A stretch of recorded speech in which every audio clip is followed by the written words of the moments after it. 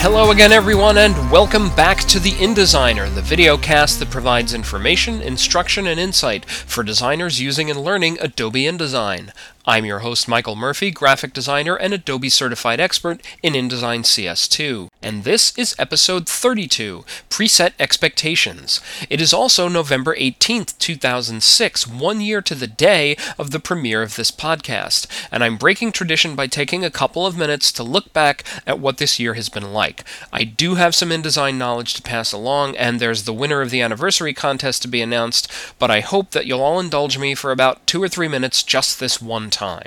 On November 18th, I launched the first audio-only episode of the podcast. The switch to video took place in February 2006, and things really started to take off from there. By April, the number of downloads per episode reached the 1,000 mark, and in early May, I passed my Adobe Certified Expert exam in InDesign CS2. In June, I had my first public appearance when I did a brief presentation for the New York InDesign user group. And by July, the average number of downloads per episode climbed above 3,000. When the rave reviews on the iTunes music store started adding up, it was clear that the podcast was really making a difference for a lot of my fellow designers. In September, I joined forces with two of the most well-known experts in this field, David Blattner and Anne-Marie Concepcion, to make my videos part of InDesignSecrets.com. And in October, my first feature story appeared in InDesign magazine. To bring this incredible year to a fitting end, I just spent 3 days at the InDesign Conference Masterclass in Seattle talking to and learning from the best experts in this field, and I met a lot of fans of the show face to face. It was a great experience. After 1 year, I've done 31 episodes, there are more than 40 glowing reviews on the iTunes Music Store, and the podcast is being downloaded by more than 10,000 people per episode. Before I move on to what you all tune in for, good InDesign information, I just want to thank a few people for their help along the way. First, thanks to my wife Leanne for pushing me to get this idea off the ground, and now putting up with all of the hours that I spend on it. To my friend and Flash guru John Roberts for coming up with the name. To Scott Citron, head of the New York InDesign user group, for his advice and support. Noha Adel from Adobe, who's been in my corner from very early on. To David and Anne-Marie, my new partners at InDesignSecrets.com. Terry Stone, editor of InDesign magazine, and Kathy Palmer from the Milwaukee InDesign user group. And last but not least, to all of you in the audience, all of the people who've emailed me, posted comments on the blog, and written reviews on iTunes. I'd just like to give a quick shout out to some of the designers I've gotten to know all over the world. Joel and Calvin in California, Ben in Missouri, Lisa Beth in New York, Robert, Mark, and Adam in Florida, John, who contacted me from Iraq and is now safely home, Joel in Canada, Kitty in Guatemala, Andy in Ireland, Ian and Mirko in London, David in Scotland, Guy in Amsterdam, Peter in Germany, Pavel in Poland, Chris and Andre in Australia, and Christine in Tokyo. There are many more, and I have to say that being able to reach so many designers around the world and help so many people is probably the most satisfying part of this past year. It's made this crazy idea of doing a podcast into a success beyond any of my preset expectations. And speaking of preset expectations, that's the title of this episode. Your expectation when you download my show is to get InDesign information, instruction, and insight. And this time I'm going to share in video form a more in-depth look at the very first audio tip I gave in my very first episode 1 year ago, which was take advantage of presets. There are several places in InDesign where you can save frequently used settings called presets. The first place you'll encounter the most common presets is in the File menu, where we find Adobe PDF presets, Document presets, and Print presets. The first one of these we're going to look at is Document presets, but not from here.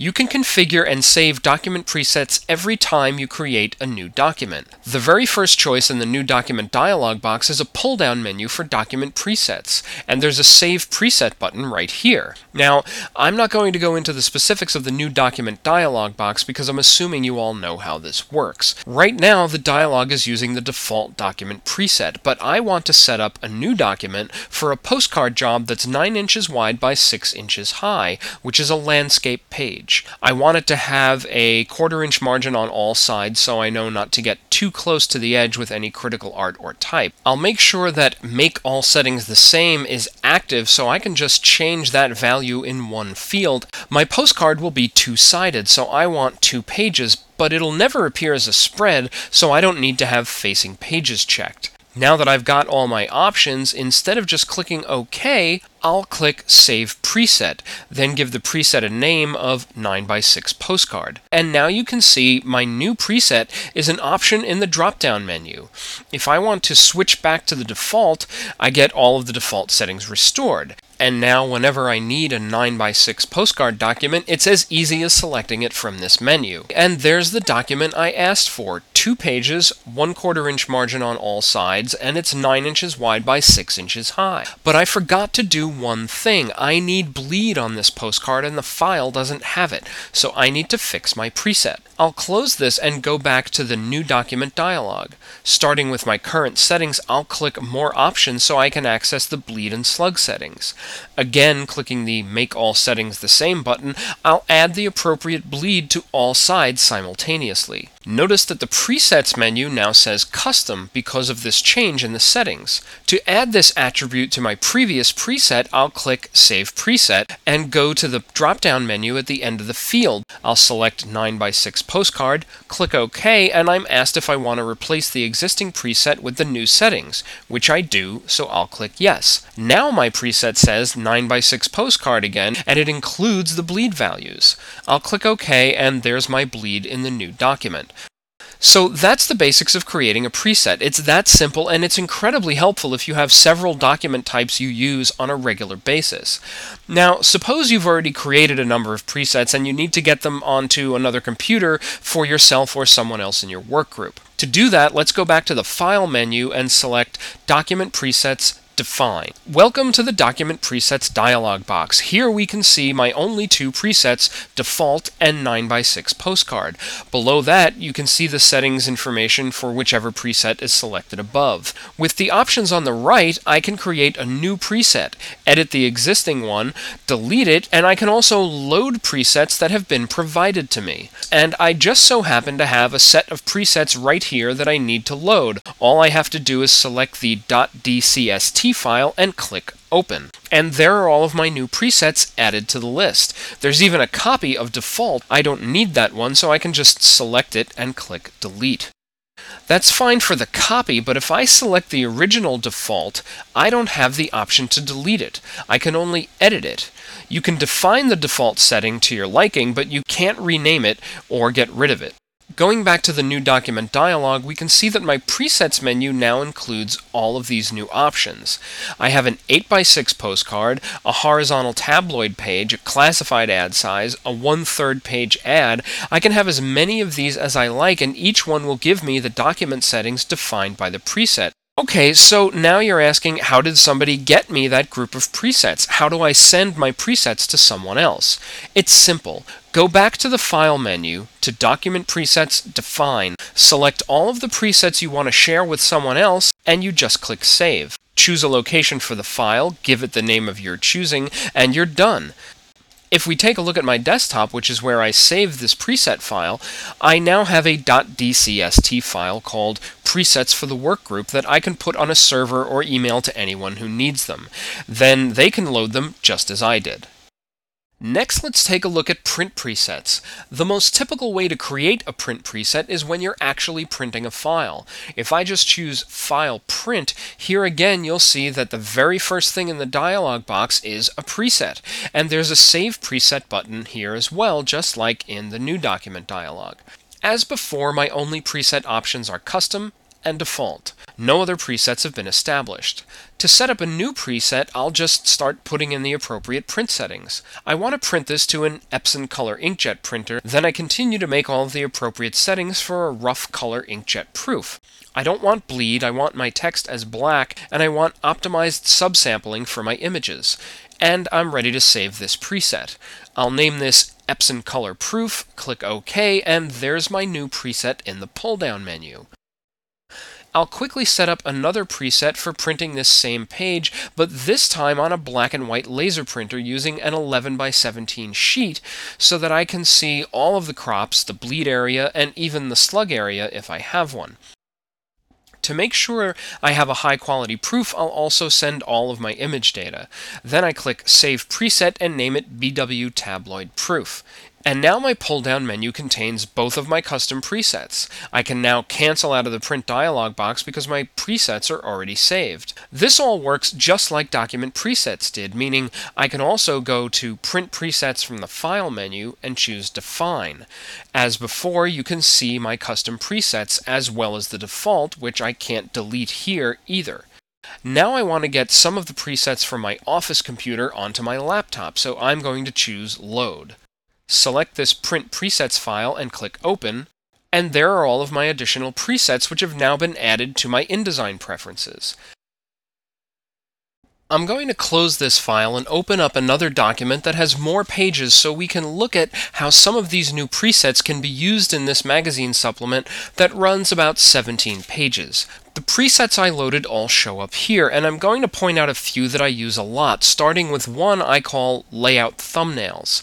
This preset goes to a specific printer that can be loaded with 11 by 17 paper, and I use the Thumbnails option to print multiple reduced spreads on large pieces of paper to get a better sense of how multi-page layouts flow and to make sure that everything works and isn't too similar. Depending on the size of the layout and how small or large I want my thumbnails, I can generate thumbnails using any of these predetermined layout options.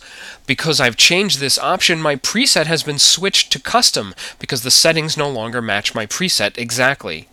But if I just switch back to my layout thumbnails preset, that 2x2 setting is restored. I also like to print reduced size layouts for work I get from other designers to mark up with notes and changes. So I have a preset called Reduced Critique Page set up to do that. It prints a 65% reduction centered on the page with crops in place. And I have one for a critique of spreads too, that prints in landscape mode. Basically, any printing situation I can ever see myself needing more than once deserves its own preset. These are not settings I should ever waste my time making again once they've been set up the first time around. The last set of preset options we'll cover are the Adobe PDF presets. As with document and print presets, you have the opportunity to create and save a preset anytime you export an InDesign document as a PDF. There's a preset selection menu here and a Save Preset button here. But rather than show you all of the ways in which these presets are similar, which would be a rehash of what we just covered, I'll concentrate on how PDF presets are different from the previous two. First, document presets and print presets are stored with your InDesign preferences and are only available to you in InDesign. PDF presets, however, are saved as .job option files, which you Acrobat users may be familiar with, and they can be shared across all of the Creative Suite applications provided you save them in the right place. On Windows, that location is in Documents and Settings, All Users, Documents, Adobe PDF, Settings. And on the Mac, the job options files go in Library, Application Support, Adobe PDF, Settings. The other way in which PDF presets are different from document and print presets is that you can't select all of your presets from the Define dialog box and save them all at once. You have to save each one individually as a separate .job options file. And technically, I would have to load any .job options files one at a time, but there's a quicker way to do that. Rather than use the Define dialog box to load my PDF presets, all I have to do is take all of the .job options files I want to make available to my Creative Suite applications and drag them in the appropriate folder.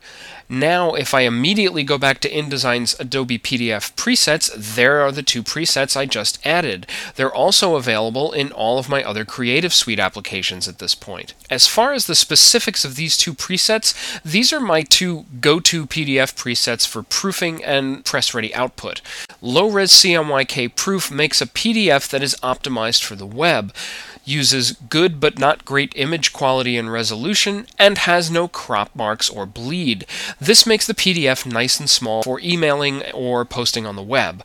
When everyone has had a look at and approved my final design, I use the Press Ready PDF preset, which is based on the PDF X1A standard. It includes the appropriate crops and bleed, and uses minimal compression and high-quality settings to provide my printer with a PDF they can go right to plate with. There are two other places in InDesign where you can create presets, but I'm not going to go into those in this episode. Those presets are for transparency flattening and trapping. When I get around to covering these topics, I'll include the preset options for them.